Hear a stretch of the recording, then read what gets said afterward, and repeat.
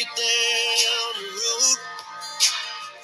Around here we take care of our own. You cross that line, it won't take long for you to find that. I recommend you don't. Try that in a small town. Welcome back to Real Voices of the Game Productions. I'm Dave Dagostino, and I'm joined by my co-host and star of this show, America's most beloved sports writer, Kevin Kernan.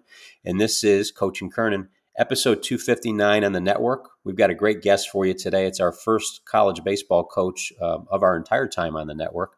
And we're excited to have him and hear about the successes he's had over time. Interesting career, and he's served on every level of baseball, both as a player and a coach. And we're going to get to that in a minute. But want to welcome Kevin back to his show and catch what he's been seeing this week. We all follow you on social media as well and chat throughout the week intermittently. And also another couple great articles at Ball 9 where we can follow Kevin as well. Great people at Ball 9. Make sure our network is supporting that as well, specifically Kevin's writings. And I did have a conversation, Kevin, with Chris Vitale this past week. He was at an airport, and as we're talking, he turns to his right, and Randy Johnson's sitting there, the big unit. So typical Chris. And he decided to talk to me, and I said, "Oh, no, you talk to Randy Johnson for a little while. We and I can talk later in the week." So, but welcome back to your show. What kind of things are catching your eye this week?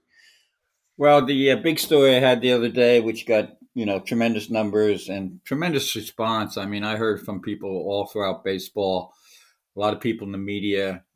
And what's great is that some people don't know because, it's a different platform than what I had been doing. And they don't know, where they could find me. So now they do. And I'm talking big numbers, big names. And it was called Bat Boy. And the lead to the story was simple. It said, "Bat Boys Grow Up."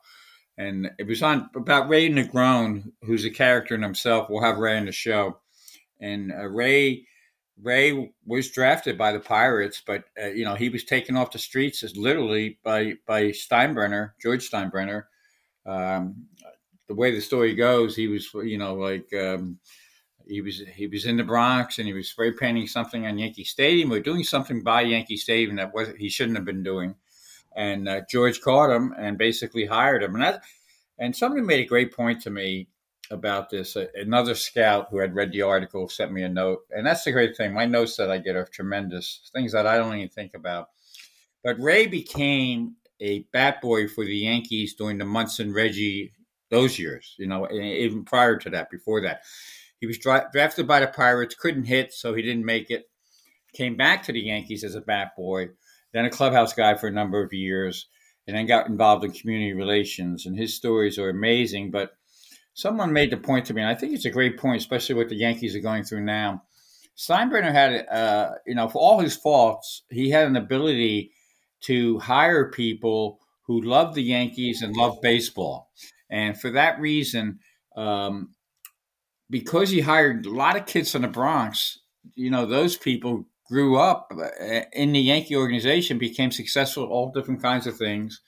And there was such a loyalty in the organization. And people really understood the game. Totally different from what's going on with the Yankees right now. They this scout wrote me a note and said, right now you get a lot of these hires. People are just moving to the next job immediately when they get this job. So Ray's stories are phenomenal. I mean, the things with Reggie, he was the one who urged Reggie, and I'll end it here. He was the one who urged Reggie to take the curtain call after the 3 home runs. After the first home run, he tried to get Reggie because he had a special relationship with Reggie. Reggie's the godfather of one of his kids. Oh, wow. John Eric. And actually, John Eric, Ray's kids are pretty amazing, too. John Eric is a police sergeant up in Suffolk County, I believe. And he's on the job. He's delivered 5 babies. He's actually been on TV shows in New York because he's been in situations where women can't make it to the hospital and he delivers babies. So that's Ray's kid. But so Ray told Reggie, "Come on, let's go." And back then the Bat Boys and Clubbies had a lot more impact with it. They were with the club. I mean, they were part of it. And Reggie said no. He was mad at the fans. And then after the second one, same thing. Let's go. And nope, not doing it. He goes, "Well, Reggie, if you hit a third homer, you have to promise you're going to do a curtain call." And he says, "Okay, I promise." So he hits the third homer. He's getting a celebration. And you can actually see this on video. I saw it on video myself. he's celebrating and then you see Ray go over to him twice, and the second time he reminds me, he says, "Reggie, you promised," and then Reggie goes out and takes the curtain call. So that's kind of what I've been up to. Always busy around here. Oh yeah, I think I sent that on. I think it was Facebook where that's my new favorite story that you've written, and I love all of them. There's not a single one that I've heard that from a few people, so it must have been. I must be getting better as I'm getting older. I think what would be a great, and I'm sure you keep them, but I would love to see a compilation of all the notes you've gotten over the years, just from people who've read your stories, the lives you've touched, not just the people you've written about, but the people who get satisfaction, a smile on their day, a little, pep in their step after reading one of your stories. Because I think based on what I'm seeing from afar, people get energized. They're almost waiting for your stories because it is right now, you're the only person really speaking the truth out there. Well, I'm hearing that a lot, and people do. That exactly is happening, and I kind of always kid. I say I don't write them, God writes them, and even with I'll be walking, just for people who want to write and things like that. Sometimes, I was getting something out of the refrigerator the other day after I knew I was going to talk to Ray later in the day, and I said. It hit me. Bat boys grow up, and that became the lead. Because for writers, they always get stuck on the beginning of the story. Don't get stuck. Just write anything, and then the story comes. And so that thing flashed into my head because God put it there. And once you have the lead, it's everything. And so many people got energized by this story because he also, one other point, he recently was honored by New York State in Albany. They wanted to take him, but he did it at the old Yankee Stadium. And he brought bat boys from every decade there. And he was telling me about some of the relationships these bat boys still have with the Yankees, like Don Mattingly, and how they grow. One did grow up to become a financial advisor, some other things. And Squeegee was Squeegee. I'll leave with this, and then we'll get to our guest. Squeegee comes in off the streets. Another one, Steinbrenner hires him off the streets. Back then, the players, and Dave and our guest knows this as well, players have a sense of humor, and you got to roll with it. If you don't roll with it in the clubhouse, you're out soon, and that's why I was always successful as a writer, too, because you could roll with things. And so this kid comes in, and Jeter goes to him, what's your name? And the kid gives him his name. He goes, nah, you're not that. And Jeter gives him the up and down like you'll get in clubhouses, like I did the first time from Munson when I walked in a clubhouse. Jeter gives him the up and down. He goes, "No, your name is Squeegee. You look like a squeegee." And that kid became Squeegee, and here we are so many years later, and he's still known as Squeegee. So that's that. we named our kid Spider. I think at the time we were watching that movie over and over again with one of the mafia movies, and that was Goodfellas. Yep, Goodfellas. We called him Spider. Because he was dancing around for something. Someone put something hot in his shoe, and he was dancing around. We called him Spider. Well, that's the fun of clubhouses. His mother didn't like that too much, but we'll get to our guest right now. Again, follow Kevin on social media and Ball9. Support our brothers over there. They do a great job, and Kevin's stories are uplifting every week and always hits an angle that nobody else is thinking about. Our guest today, very excited to have our first college baseball coach on the network after 258 episodes. Seventh Division II coach to reach 1,000 wins at the time he did it. Took his program from NAI to D2, has had hundreds and hundreds of players go on and play beyond and do some great things, not just in playing, but coaching. And we have some interesting stories that guys have taken a nonlinear path to professional baseball. We certainly want to get to. What I found interesting, played and coached at every level, and including a tour with the king in his court, which we'll get to as well. But with that, I want to introduce Dave Barnett, skipper, Flagler College down in Florida, highly successful program with kids both on and off the field. And Dave, welcome to our show. Well, thank you, Dave and Kevin. Really appreciate you having me. It's an honor. Well, we're excited to have you. I know you have a close relationship with Kevin, and I've admired your work from afar. Division II baseball is some great hidden talent comes through there, and I always say that's probably the hardest level in my mind to coach and recruit at, because you have the kids with the Division I dreams that have that paradigm that it's Division I or bust, and you have the kids that are they have their mindset on the the Division III because it's maybe a little less intense in their mind, but the successful Division II coaches, boy, those are some special programs. You certainly created one down at Flagler. Well, thank you. Thank you. I wanted to start the question. We do a lot of with all of our shows. We're in 73 countries now. We have 43,000 plus subscribers, and we get a lot of recruiting questions out there. We get a lot of parents listening, grassroots all the way to MLB front offices. And you threw, 3 stories at me in like 3 minutes from the first time we talked, and I just thought that was the 3 interesting. I just want to throw 3 names at you with kids, and you can start with whichever one you want and share their stories. But this is to kind of show parents, and you can speak to it however you want, but that the journey from grassroots to high school to college, and college to potentially professional baseball has many, many paths. But the 3 names I was going to throw at you are Chris Holt, Zach Bove, and Jimmy Leo. Yeah, interesting. And you're right, Dave, you're spot on. You just never know how kids are going to develop or what their path might be, just like with all of us. We probably didn't know at that age exactly what direction we were going, but baseball does kind of pull you in and grab you, and there's a lot of opportunities. And I'll start with Chris Holt. Chris Holt is his current position. He's a major league pitching coach with the Baltimore Orioles. But how we found Chris Holt was interesting. He was from Maine, and he was probably just an average pitcher out of high school. So he went to a small Division III school in Maine called St. Joe's.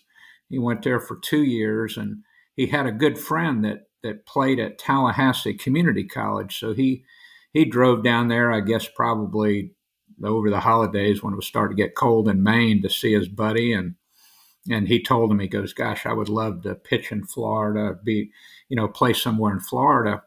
And at the time, Mike McLeod was the head coach at Tallahassee Community College. He was there a long, long time.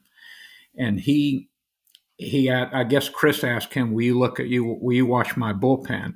Because Mike McLeod was a pitching guy. And so he thought his mechanics were pretty good. And I guess Chris had said, gosh, do you know any programs in Florida, where I might be able to play?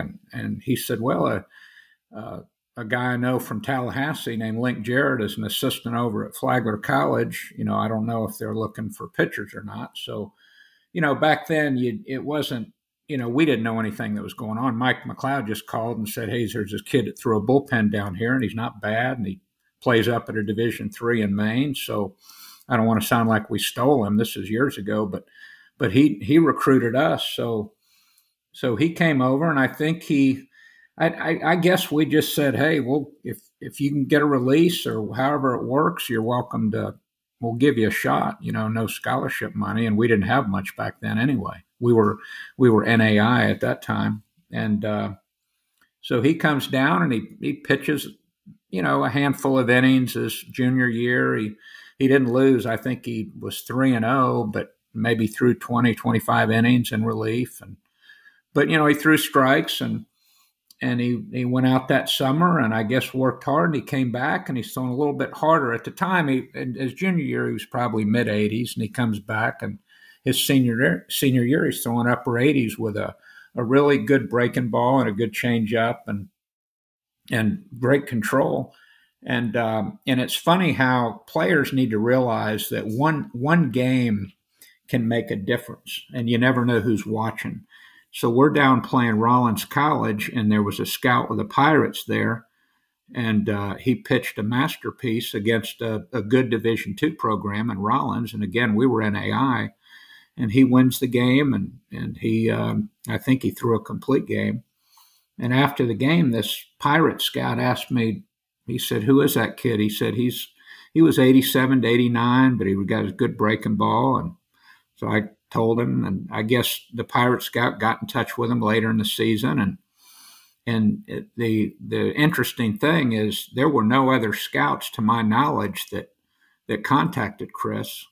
But the draft came, and back then it was a 50-round draft, and he went in the 21st round. So anyway, so he gets drafted by the Pirates and goes out and plays one season and goes back to spring training. They let him go the next spring training, and And then he was intrigued by pitching, and I could go on and on and on, but he kind of became self-taught in the sense of how he was going to teach pitching. And he got involved with a baseball ranch, and I always say that he was a disciple of Brent Strom. And a lot of you probably know Brent Strom out there, but Brent was doing things back when it was a little bit um, unusual. Maybe some people didn't accept some of his teaching methods. And it's funny now that those teaching methods are what everybody's using. So him and Ron Wolforth had something going even, back in that time. And so Chris got involved with them. And anyway, Brent helped him get his first job with the Astros, and that's where he started. And then he went with the Orioles as a minor league pitching coordinator. And I don't know, maybe 3 years later, he was asked to be the pitching coach. So this is his third year in the big leagues with Baltimore. Yeah. That's certainly not a linear journey by any means there. What about the Zach Bove? By the way, Dave, I love these stories. So I'm glad you're telling these three stories. Go ahead. Yeah, Zach Bove was a guy that we got a first baseman hitter out of Central Florida Community College who just recently won the JUCO World Series out in Grand Junction, Colorado. But Zach was from Lakeland, Florida, and played 2 years at Central Florida Junior College or Community College, and transferred to us as a first baseman. Really a smart hitter. I used to joke with him. I said, "Do you take a bad swing at the breaking ball on the first pitch just so they'll throw you another one?" And I swear he would. I don't know. He said he didn't. He'd smile at me and say, "Nah," but he was a real clutch hitter, a good first baseman. So he played his 2 years at Flagler, didn't get drafted, and I don't think he had aspirations for that necessarily, but just a good, solid player for us. And then got into coaching. I think went back down. He was from Lakeland. He went back down to Lakeland, Florida, helped out with his high school team for a year or so, and then went over with Coach Smith, Marty Smith, who's been there a long time at Central Florida Community College, and helped him out as the hitting coach. And about 3 or 4 years later, the pitching coach left, and he asked Coach Smith, "Can I work with the pitchers?" He goes, "I really want to learn about pitching." And so he learned a lot about pitching in a short period of time, and he got a call from the Minnesota Twins to be their Gulf coach or Gulf Coast League pitching coach, and he did that for I think 1 season, and then they must have liked him. They said, "Well, we want you to be a coordinator at the low levels, deal with the A-ball players and the rookie league players." So he did that, I think, for 2 years.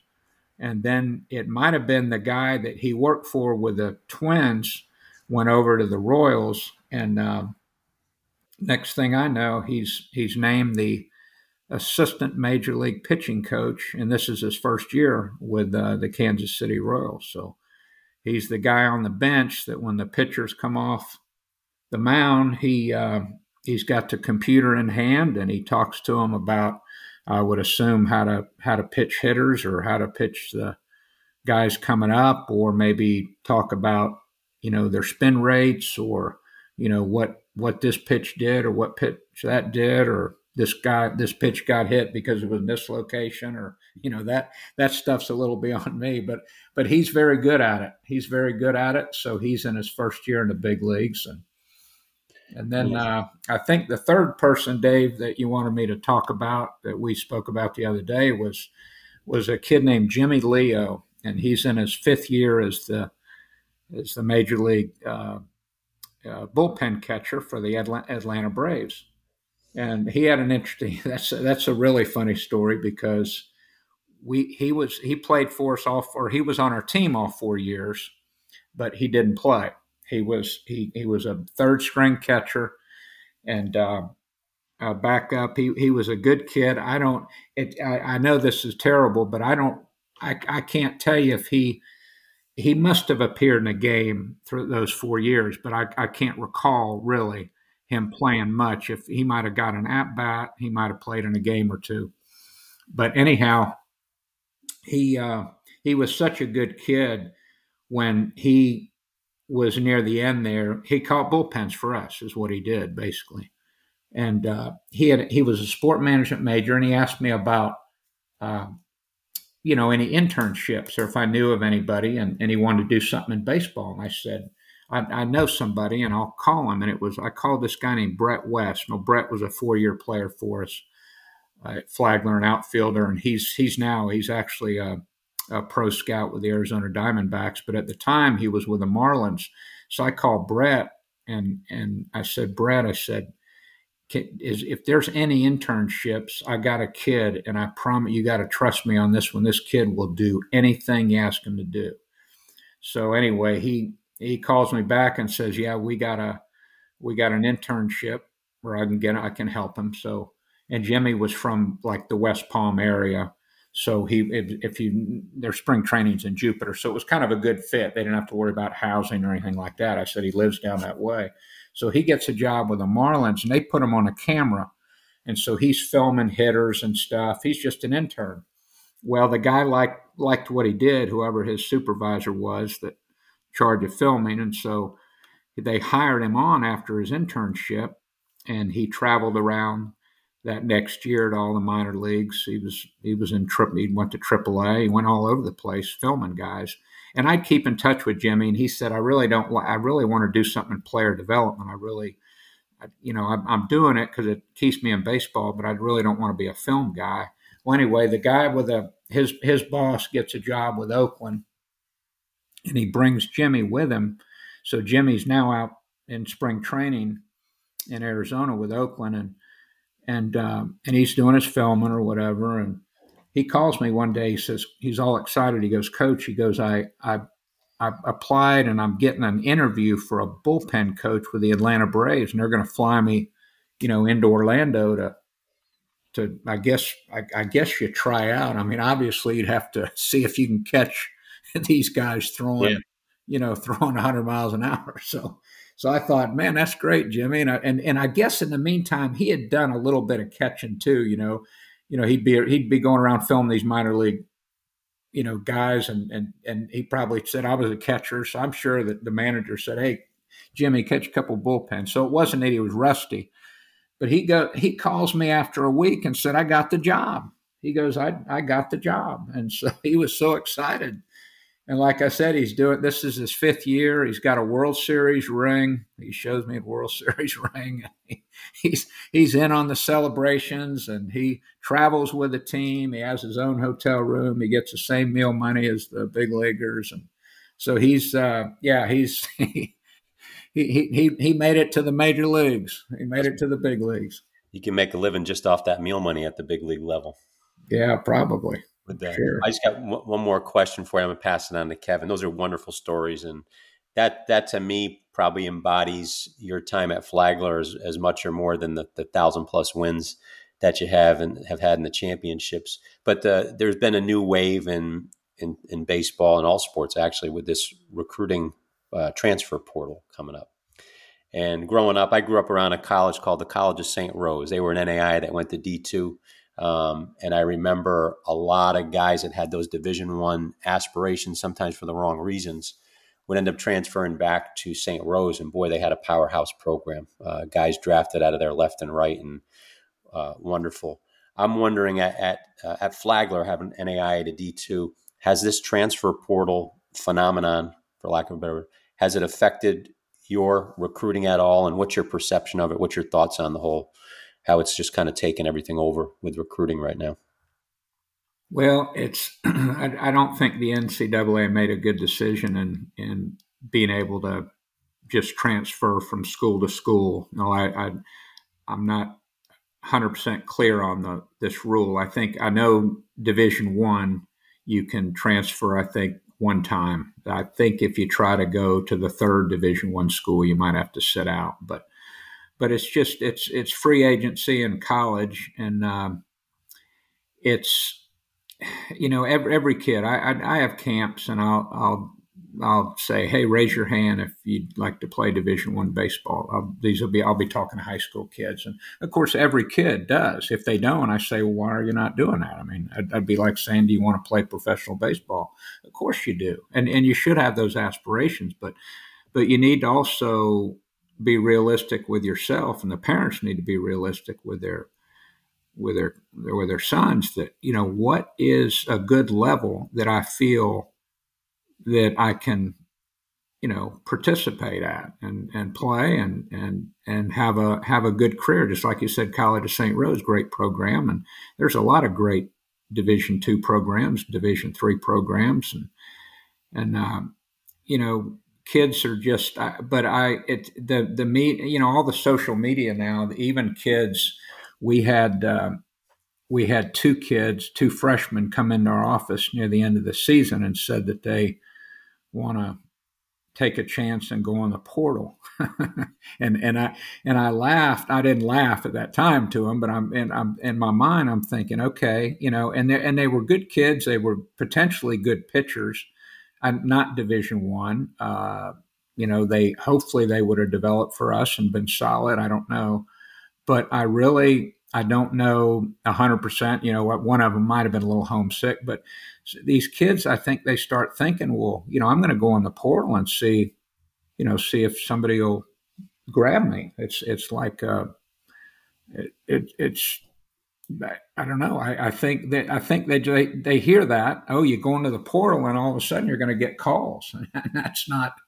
That's not the case. I've never looked in the portal. I don't know. At one point, I think there were 2,000 some athletes in it this summer. And the sad part is most of those guys are not going anywhere. I'll give you a number just so you can pass it on to the next kid that sits down in your office. You can slide it over to him and tell him I said it, and I'll pass it on to Kevin. But less than a third of those kids even get a call that go in the portal.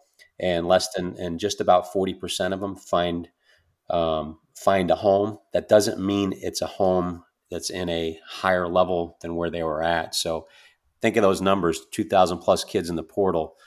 60+% of those aren't going anywhere, aren't getting a call. Very uninformed. I agree with you. I think the NCAA did what they normally do. They make a decision and they run away and absolve themselves of responsibility of kind of administering it. So, but. I think obviously the way you're doing it's been successful. So keep doing what you're doing and kind of smile at those kids that say they're going into the portal because the odds are against them. Now, do you take those kids back if they don't get anything?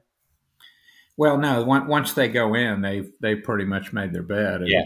If they're on scholarship, I've got to move on and get somebody else. So no, they've made their decision. So it's what's tough. The loyalty factor. It's funny. Back we still preach it's all about the team and, be a team player and we're a brotherhood and all that. And you want guys to buy in. And even as parents, I think once you send your kid off to college, you hope that it works, and you're not getting a call, they're transferring here or there. And, you've made this investment and then all of a sudden, they want to leave. And it's like, oh my gosh, okay, here we go. You want them to be happy. We do what we can for our kids, but you want a little bit of loyalty that might be out the door now. And the other side of that is, as a coach, I understand. Let's say I recruit a freshman here at Flagler, and he just takes off and does. He becomes a freshman All-American, and then he comes in at the end of the year or whatever and says, or even in the summer, hey, coach, I'm going to go in the portal. Well, what for? Well, I mean, I like you. I like the school, all that. But, coach, I mean, I'm getting – people have been telling me, there's these Division I's want me. All I got to do is go in the portal, and they're going to take me. And that's what can happen, too. I mean, you can have a Division II player go in the portal, end up at a Division I school. If he's good, I mean, if he's great, and that's just another thing that's going to happen, and coaches have to accept it. Yeah. Yep. Kevin, I'll pass it on to you to pick it up. Great stuff, and you can just tell from Dave's conversation here that he's modest, and the people he knows throughout the world of baseball, it's really a tight community. And I wanted to ask first off, what did it mean to you, Dave, when you became you got in the Hall of Fame for the American Baseball Coaches Association a few years ago? Well, no, that was, that's certainly the highest honor that a college coach can, or high school coach. They take high school coaches and anybody that's in the coaching profession. And I'm fortunate. I've kind of survived. When I reflect back and think, this is my 37th year at Flagler, and that I was. It is kind of a survival thing from a lot of different factors, not just trying to win games, but your family. It's not, especially at this level, you're not gonna financially get rich being an NAI or Division II coach. So, some guys that get in have to get out because they've got to provide for their family. It might not be enough or whatever. So it's all kind of lined up for me. And Flagler's been very, very good to me over the years, and in a lot of ways. And St. Augustine, Kevin knows, Kevin, because you live here. It's a great place to live, great place to raise a family. I married a local girl, so she's got deeper roots than even me in St. Augustine. She's lived here her entire life. And so it's, I've been very fortunate, been a lucky guy for sure. And that association through the years, did you ever hear Coach Scalina's talk, the 17-inch, the plate thing? Did you ever hear? I was at that convention when he was up on stage. What a great guy, and he was always interesting. I don't think that was his only speech, but that was probably his best and most memorable. But a lot of great points, a lot of great points. His main point is don't lower the bar. All these years, 37 years. How has your bar stayed the same or whatever in a coaching situation with different generations of kids and, dealing with them and different generations of parents? And, it's not easy, but it's also, like you say, if you're in a great spot, Flagler's been a great place to coach. You got to be a little flexible, I would imagine. Yeah, I've definitely adjusted. I'm not the exact same coach, or maybe I shouldn't say coach. I still believe strongly in fundamentals, and I call them constants, things that you have to do regardless, and that hasn't changed. And I try to impress that on our coaches that work for me. The game hasn't changed that way. I mean, you still have to throw the ball and catch the ball, and there's fundamental things that have been that way since the game started. The handling of the players, we probably don't condition as much as we used to, but conditioning has changed too. We have strength coaches, which are now called performance coaches, and there's different methods of training. And I don't really question that because it seems to work. I mean, pitchers do throw harder. There was a time when I in the 90s, and gosh, if we had a pitcher that threw, 90 miles an hour, I mean, that was a lot. I mean, that was something for a NAI school. We'd have some here and there, but now, almost every pitcher we have on our staff at this level even is throwing upper 80s to low 90s. So that part is, whatever the pitching development and the training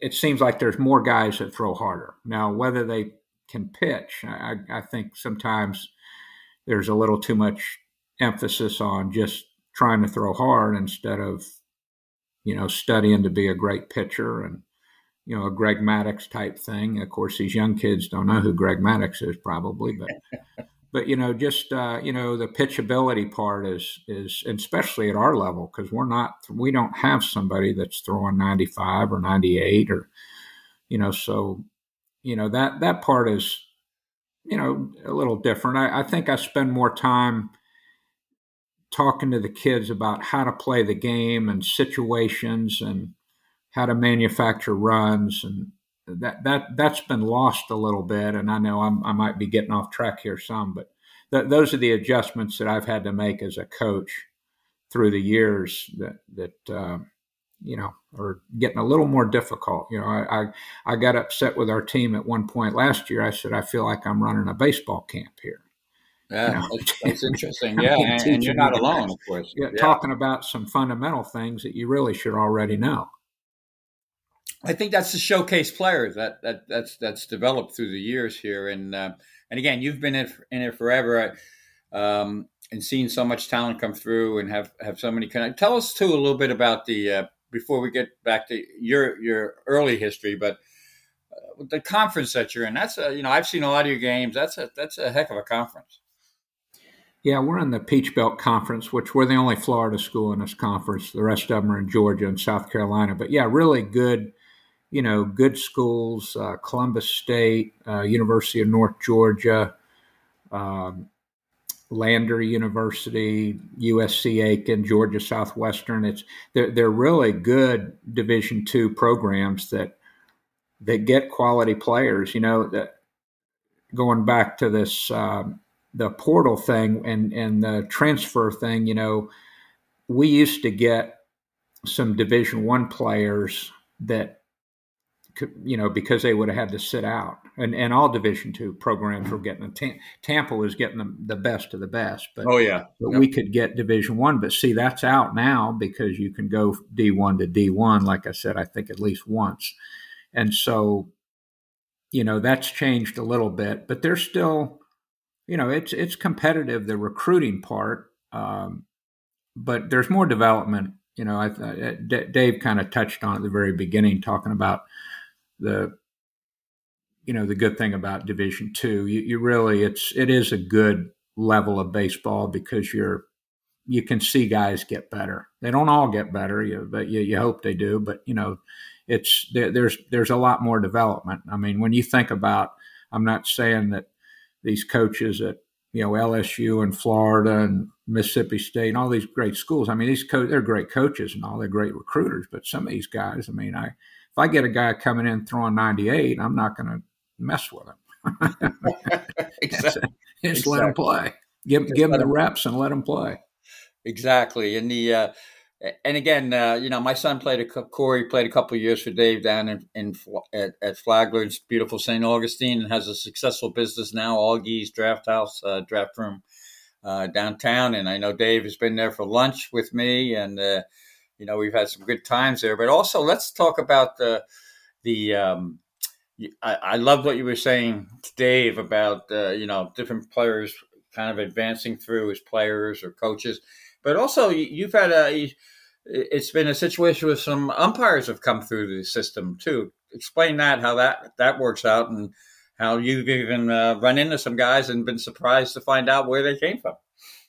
Yeah, no, it's neat. Like I said, it has nothing to do with wins and losses. And I mean, I want to win as bad as anybody, but I hope all of our players and even parents are out there listening, understand. In the end, you want your son to graduate and be successful, and the baseball is just a small piece of that once they grow up and get married and have children. And I have 5 grandchildren now, and it's neat to see my kids. My son was a baseball player, but we'd never talk about baseball. We just talk about family stuff. But now that I brag on all these kids all these players and kids that have gone to Flagler and done well and in the baseball world. And there's 2 guys. There's one guy that didn't play baseball at Flagler, but he was a student and graduated in sport management from Flagler, that went to the umpire school, Harry Wendelstadt School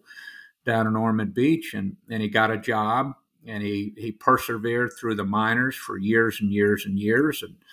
And in this year in particular, he's a full-time major league umpire, and his name is Shane Livensparger. I watched him do a Yankee game the other day. Yeah. Yeah, and so it's neat. So he got his ticket punched, and he's a Flagler graduate who is a major league umpire for a long, long time. And then the other one was a player that played for me. He was a first baseman. His name is James Jean. He's in AAA right now, and just the feelers that I have out there, and Shane's one of them. He tells me, he says he's going to make it. He said they love him. They love him, and he's kind of on the fast track. I mean, this is his fourth year in umpiring, and he's in AAA. I mean, that's tremendous. So he's moving right up the ladder. He's got and he's just, I don't know. I evaluate umpires on their personality, and he's got the personality of he's not only a likable guy, but he's not confrontational. I'm sure he'll eject somebody, but he's got the demeanor. He's got all those intangibles I think it takes to be a major league umpire. And so anyway, there's so many different paths to baseball, and obviously I'm one of them. I played college baseball and got into writing, and it helped me being a college player. And I was at a D3 in New Jersey, but it was a good conference. And but you can relate in so many different ways, and the players have more respect. I can't tell you how many good players became umpires. I remember Tony Gwynn. I think Kerwin Daly, was that his name? The umpire. He was college teammates with Tony. So there's so many different avenues there, and one other plug for Flagler, the sport management is a great program, and I know a lot of your players have come through that. And the facility itself, what's it like? You can do a little pitch here, but it's you're not. The cold weather teams come down to you. So what's it like playing at your ballpark?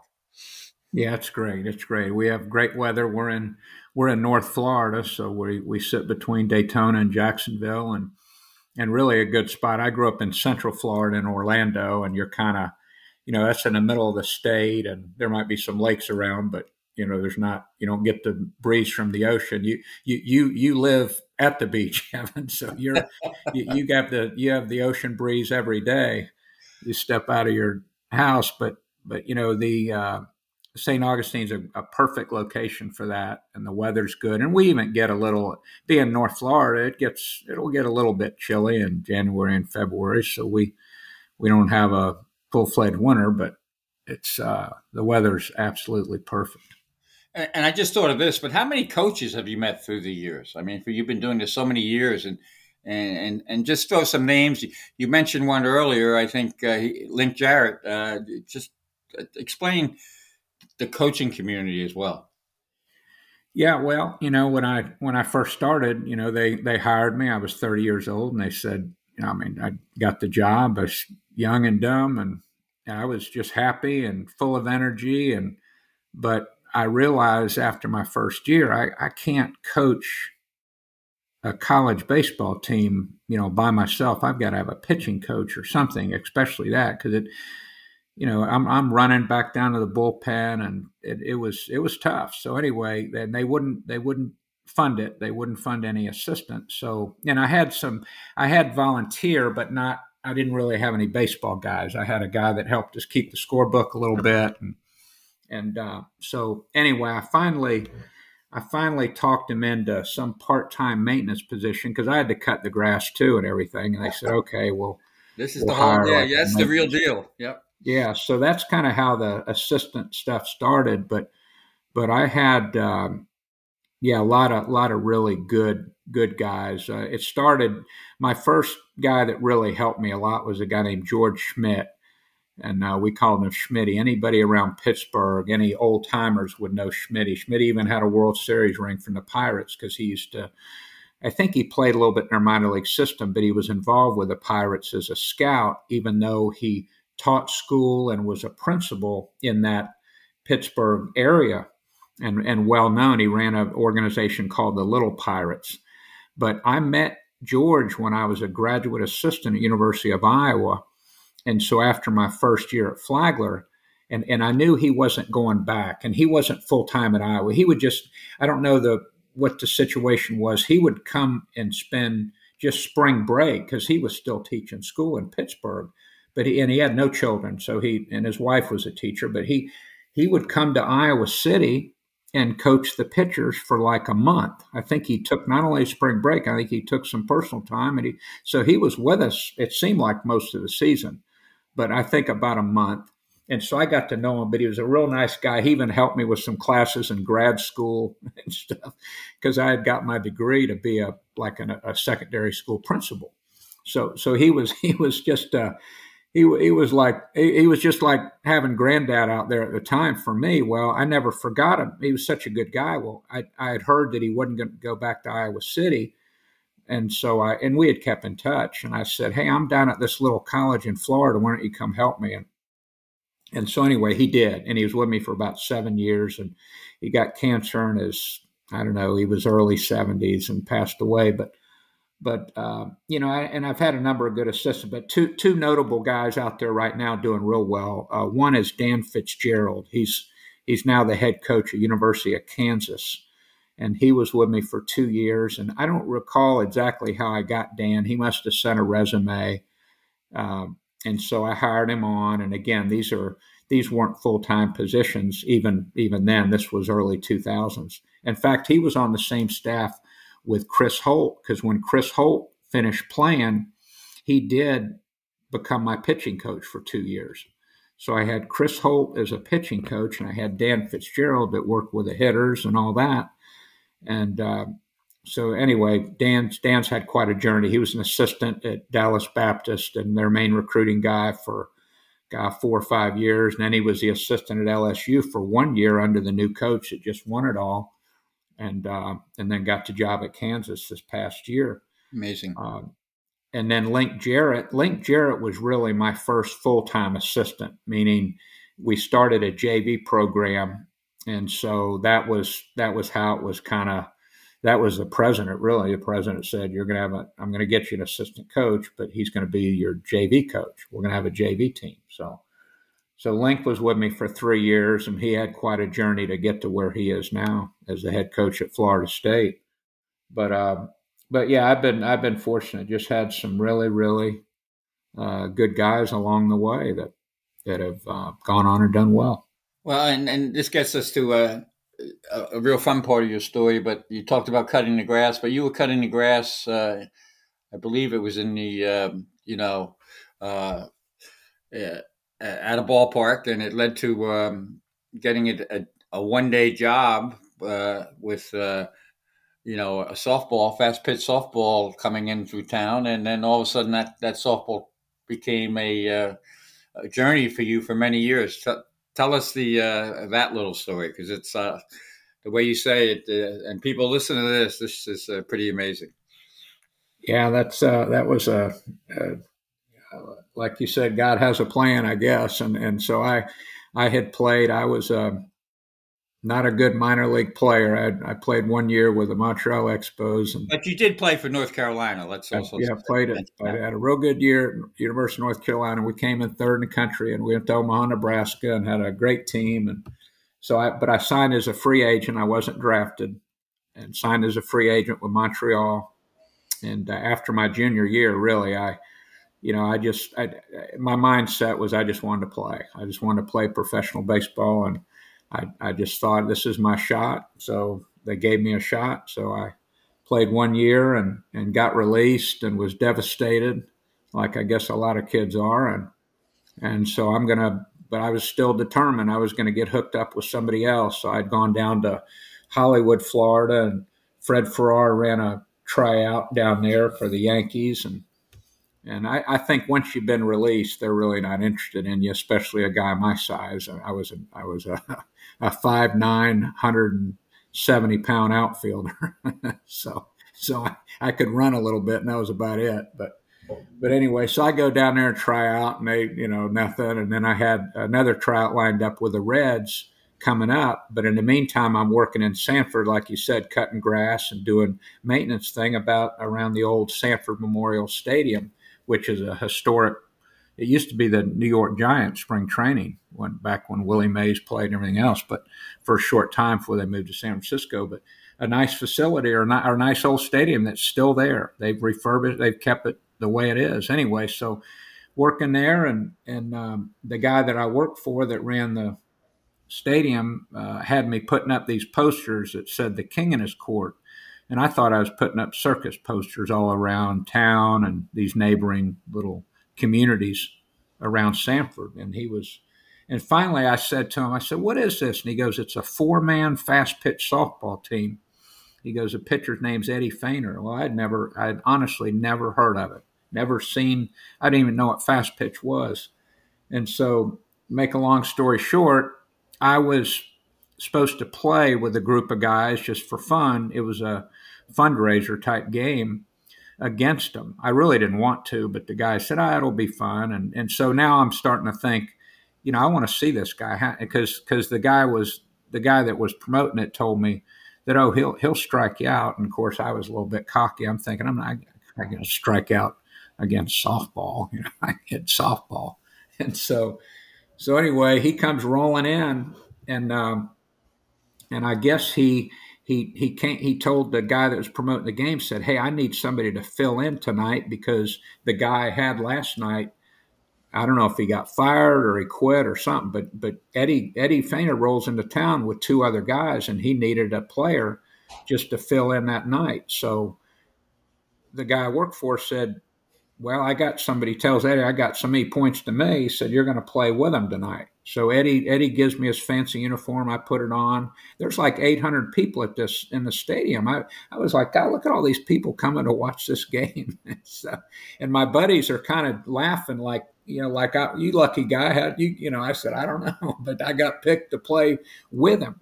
And all I did was just marvel as I watched this 55-year-old guy strike out a lot of guys I knew on the other team. And I'm playing shortstop, and I think I had 1 ground ball hit to me. And then in like the 5th inning, he pitched from second base, and he put me in right center field. And I think 1 fly ball came out to me. I didn't have to make many plays, and I got up about 8 or 10 times because there's only 4 of us. So I hit pretty good because the guy throwing against us wasn't Eddie Feiner. So that was it. So it was fun. I thought, wow, this is pretty neat. And so, I was like a celebrity for a day, I thought. And then he asked me to come to the hotel with him and have a beer with him after the game with the guys. And so as I'm going out there, I'm driving out there with a promoter, and the promoter says, hey, he likes you. I think he's going to ask you to play with him. And I'm thinking, wow, what in the world? I've never played softball. Anyway, so he asked me to fill in for 6 weeks until his son got out of law school. His son normally played shortstop, and he was in law school out in Ventura, California. So I played those 6 weeks. So that was my claim to fame until November. And I get a letter. I get a call first, and he says, Dave, he goes, John Bateman just retired, and so did Al Jackson. He goes, how would you like to play for us full time? And so anyway, I joined the King in his Court full time and played for the next, I guess, 4 years or so. We traveled all over the world. We played in Saudi Arabia. You kind of joined the softball circus. I'm sorry? You kind of joined the softball circus. Yeah, I guess I did. I didn't, and it was. And speaking of fast pitch, now, talking about, I said I was cocky and how do you strike out? Well, I didn't know. I thought Eddie Feiner, he was the only guy that could throw a softball like that. So now I'm playing with, anyway, that little 6-week stint, we played the next night. We played in Sanford that night. And then he told me to go home and pack up a bag, and I had to be back at a hotel at 8 a.m. And we had a game in Statesboro. So then we played the next day in Statesboro, and I'm hitting the ball all over the place. Man, I thought this is easy, And so now the third game, we're in Marietta, Georgia. And John Bateman, I don't know if you know that name, but he played 10 years in the big leagues. He was a catcher. Yeah. And he called me kid. He said, hey, kid, he goes, I know you think this nobody throws like Eddie, but look at that guy warming up in the bullpen. Well, I look across the field, and this he's throwing windmill or whatever he's throwing. Really, it looks pretty hard. So he said, you haven't faced a good pitcher yet. And so I was a leadoff batter, and that guy throws. The very first pitch was a rise ball, and I swing at it, and I nick it and foul it straight back. And he throws me 2 drop balls, and I'm swinging at him when they were in the catcher's glove, I think. And they're laughing at me. Eddie's laughing. They're all laughing as I'm coming back. And they said, yeah, welcome to fast pitch softball. So we faced we did face some great pitchers, over the course of those years. But, every night, obviously, we're not facing a world-class pitcher. No, and the good thing about it, as a young man, you're struggling to make a living, and all of a sudden Eddie Feiner is paying you in cash. Yeah, and the money was quite a bit more than I was getting in minor league baseball, and he paid us once a week, and I laugh. I think I still might not be making as much money now as I was with him. But it was interesting. It was you had to grow up real quick. I think I got my education out on the road more than I did in any of the classes that I took in college. Yeah, and just so people know, we're talking to Dave Barnett here, coach at Flagler College, and I did a piece on Dave about the we talked about Eddie Feiner and really people didn't. After I wrote that piece, I was getting like hundreds of like texts or emails and people just telling me stories about they remember being a kid going to see Eddie Feiner play, or they went with their dad and this and that. So he was really grassroots. It was softball, but in many ways it was grassroots baseball and the people he touched. And he, in his own right, he was well known and pretty famous. Tell us a little bit about, I know you played in the Silver Dome and Magic Johnson complimented you on your speed and things like that. But also, I think you were out in Iowa somewhere, or when you met when Tom Watson came along, who was at the time the greatest. He was Tiger Woods at the time. Right. Yeah. Eddie was a big golfer too in the off season, and we golfed a lot during the season when we played every game. A lot of people don't realize, he first of all he started in 1946. Wow. So I mean he had this 4-man softball team before I was born, and he and it's a great story. If how, I won't get into the story how he got started, but you might want to research it. That how it all came about, and it was all his idea. But he knew everybody. He knew baseball people because he pitched a lot. Of course, he threw, in the wild world of sports, and they'd have him throw against major league hitters. You've probably seen the clips against Killebrew and Clemente and striking out Willie Mays and all that, in celebrity type events and stuff. But golf was something he really enjoyed. So in the off season, he lived in California, so he'd play in a lot of these pro-am type things. And so we were playing in a pro-am golf event and doing our softball show the next day in Iowa City, Iowa, which that also, before we left there, I had a grad assistantship in baseball. So I really got to credit Eddie for helping me find a spot to get my master's degree at Iowa and work for a guy named Dwayne Banks. But that we pull into Iowa City about 9:30 and check in the hotel, and we knew that we were going to be playing golf the next day, which I got to play golf the next day with a guy named Jim Dent. I don't know if you remember him. Oh, I remember that name. He was he was one of the longest hitters back then.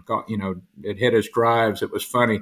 They said he'd hit his drives 300 yards. I mean, but you got to think of the clubs that these guys used, and he was a big guy. He'd hit it 400 yards now probably with the equipment. But anyhow, we check into this hotel, and it was later at night, and we had asked, is the restaurant still open? They said, yeah, they're still serving. So we went into the restaurant, and we're sitting there, and Tom Watson comes walking in. He just comes up to Eddie, how you doing? And he goes, can I join you guys? And it was just neat. I just kind of sat there in awe that, he was in awe of Eddie, and I'm thinking, this is the early 80s. He's winning all these tournaments. He was the best. No, it's been quite the road, and it's so interesting. And And at one other point on Eddie Feigner, I know my father he played a lot of fast pitch softball after World War II, after his Navy career. So it was a big deal back then. It was a big deal going to these towns and playing. And I also remember Tony Gwynn, because he had the same agent as Jenny Finch, and John Boggs. And I think I remember Jenny coming out to San Diego. She lived in the area and came out and pitched against Tony and struck him out. So that when you're talking about how good these guys are, that's how good they are. And do you think any of your players know you played for Eddie Feigner? No, probably not. You got to be old to remember him. Unfortunately, it is kind of too bad that there wasn't maybe a movie done, or some better books. There's been some former players have kind of written some books that tell some stories, and but I don't know. There's the story of it. It would be. I think it would be a great movie to not just how it all evolved, because he didn't even have parents. I mean, Curry Kirkpatrick probably wrote one of the best articles in Sports Illustrated. I think that was in the early 70s. I remember that article, and I remember Curry was a great writer. He was probably the best. To me, he was the best writer SI had. How about that? Yeah, and he wrote I thought it was as good a story as there was, because it talked about his upbringing, and how he even changed his name, and the story, how all that evolved, and he came up with this because he was really cocky. I mean, he literally, he's the one that somebody challenged him and said, "Oh, you think you're good? You couldn't beat our team up here in Canada or wherever it was." And he said, "I'll beat you, but I'll beat you with just my shortstop and catcher and first baseman." And he said, and the reason he said 4, so they'd have 4 hitters in case they got the bases loaded. And he goes up there and beats a 9-man team with 4 guys. And that's how it all started. Amazing. And then somebody just, a kind of a promoter guy caught a hold of it, and they started, I think it started the first few times they did it, it was for a steak dinner or something. And then some guy, I guess, back then, before TVs and stuff, before there was TV, people would come out and watch this stuff. So some guy kind of promoted it, and I guess took money, and then after the game gave Eddie a wad of cash and said, "Here, you deserve this because I promoted it, and people were coming out to watch, these 4 guys play against 9." And so that's how it all evolved. Yeah, and I think the wide world of sports also contributed to his notoriety.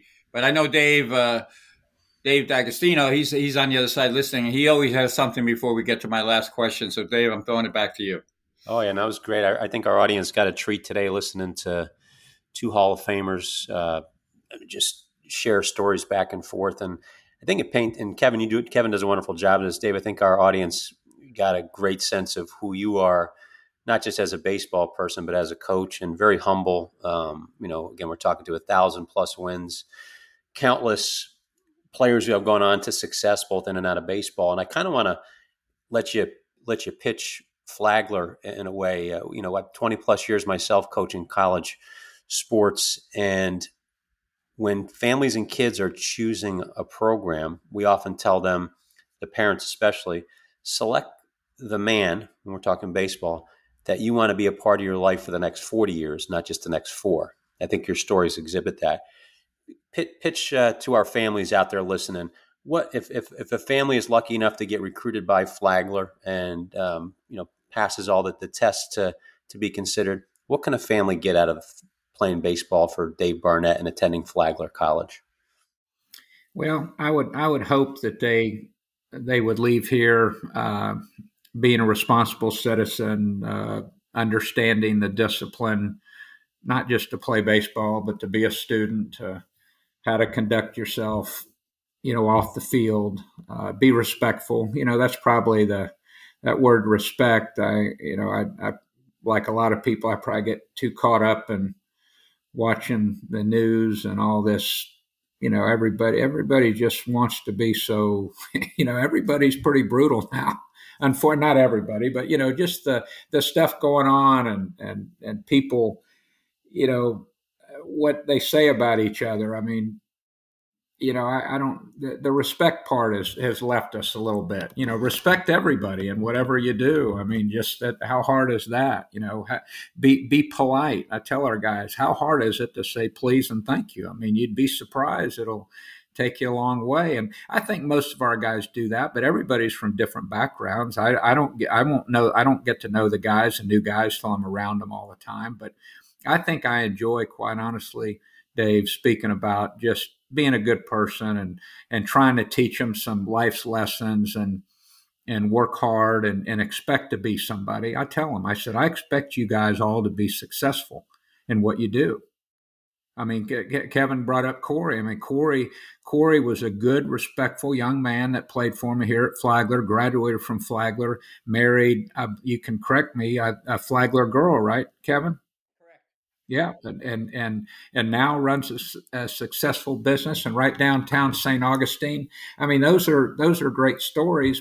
And I'm not saying I had anything to do with that, but I think that's the kind of what Flagler College is all about. We put out hopefully good people. I mean, we've mentioned a lot of them on this podcast, but that's what Flagler College is proud of. That's what I'm proud of. You want people to graduate and be good citizens, be good representatives, be proud to have gone to Flagler.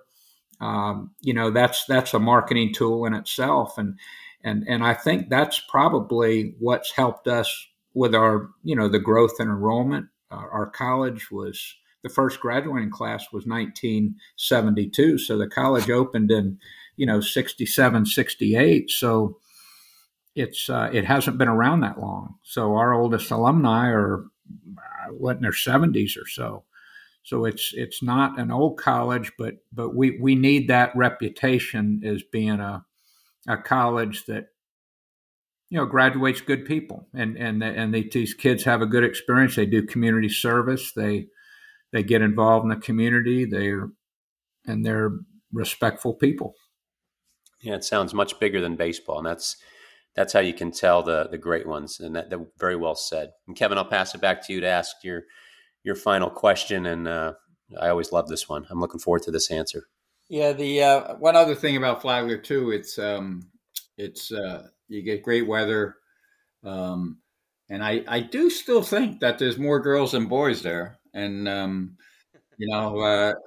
that may appeal to certain athletes as well, and and it's.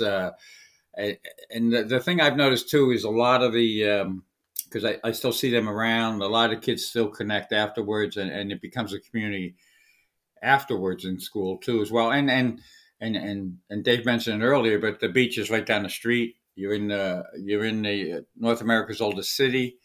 It's really pretty amazing. And the college itself was started the college wasn't started, but the main building, Henry Flagler, oil tycoon from way back when, built this as a resort for all his friends back in, all his rich friends, and they would come down for the winter. So it's an incredible building. I think it has in the dining room, it has Tiffany glass, and so you're not going to some college where it's just a bunch of square buildings. I mean, it's a really interesting place in so many ways. So that's some insight into what it's all about. But the last question, Dave, we give it to everybody, and you answer it any way you want. You can think about it for a second. It's a simple question, and you have great expertise at this, and you can answer it any way you want. But the question is simple. To you, Dave Barnett, coach at Flagler College and also AD at one time, what does it mean to be a ball player? To you personally, what does it mean to be a ball player? And you've played it, you were a ball player, you've coached it forever. So what does it mean to be a ball player? Well, baseball teaches life's lessons better than any sport there is, in my opinion. I mean, it's you got to be able to handle failure. You got to be able to handle the ups and downs. You can be the GOAT one day and the star the next, and it's how you handle it. But it's that way in life. So that's why it's the greatest sport. Every day that is a challenge, for us. Think about it. I mean, we're all former players, but But baseball, to me, I'm just very thankful I was able to make a career out of it and never take the uniform off. You think about that. What other coach gets to wear a uniform every day, or at least on when you're playing game days? Great point. I mean, you don't see the football coach wearing pads. You don't see the basketball coach out there with a tank top on. It's just it's a unique sport and greatest sport ever invented, and it's just I don't know, Kevin. I don't know it. All I can tell you, I don't know what it means because I've never done anything else. It's just been a part of my life from the time I was 8 years old. I never, I didn't play baseball until I was 8. I didn't own a glove or spikes or a bat till I was 8 years old. My father never played baseball, didn't know anything about it. And I must have come home from school one day and said, can I play Little League? Because I heard some of my friends talking about Little League. I probably didn't know what it was, but it just grew on me from that time. And I don't know. It's been that way ever since. Fantastic. Go ahead, Dave. Oh, great answers. Yeah. And to our audience, I hope you enjoyed today the Hall of Famer, Dave Barnett, 1,000+ wins at Flagler. But as you heard from the stories and the questions, program's much bigger than that, and his time in baseball has been much bigger than that. Kevin, thanks so much for all you bring to the show. Great questions today. You always bring out a special side in our guests that gives our 43,000+ subscribers just a treat every time they tune in for what was today was about an hour plus. So we got treated to a little extra innings today, and thank God they didn't put a runner on second because we would have probably tuned out on that. Dave Barnett, thanks so much for your time today. I think it was a treat for our audience. We appreciate you so much. And to our audience, 43,000+ subscribers, continue to download, listen, like, subscribe, rate, and review. When you go on today, give Kevin 5 stars, write some nice comments about the conversations that we had today, both with Kevin, Dave, and myself, and continue to support us as we continue to support you guys. We've got a very sophisticated audience. We're always just trying to build a better baseball IQ out there, and I think today delivered that as well. 73 countries. Again, thanks for tuning in, and we appreciate you. And this is episode 259 in the books with Real Voices of the Game, Coach and Kernan.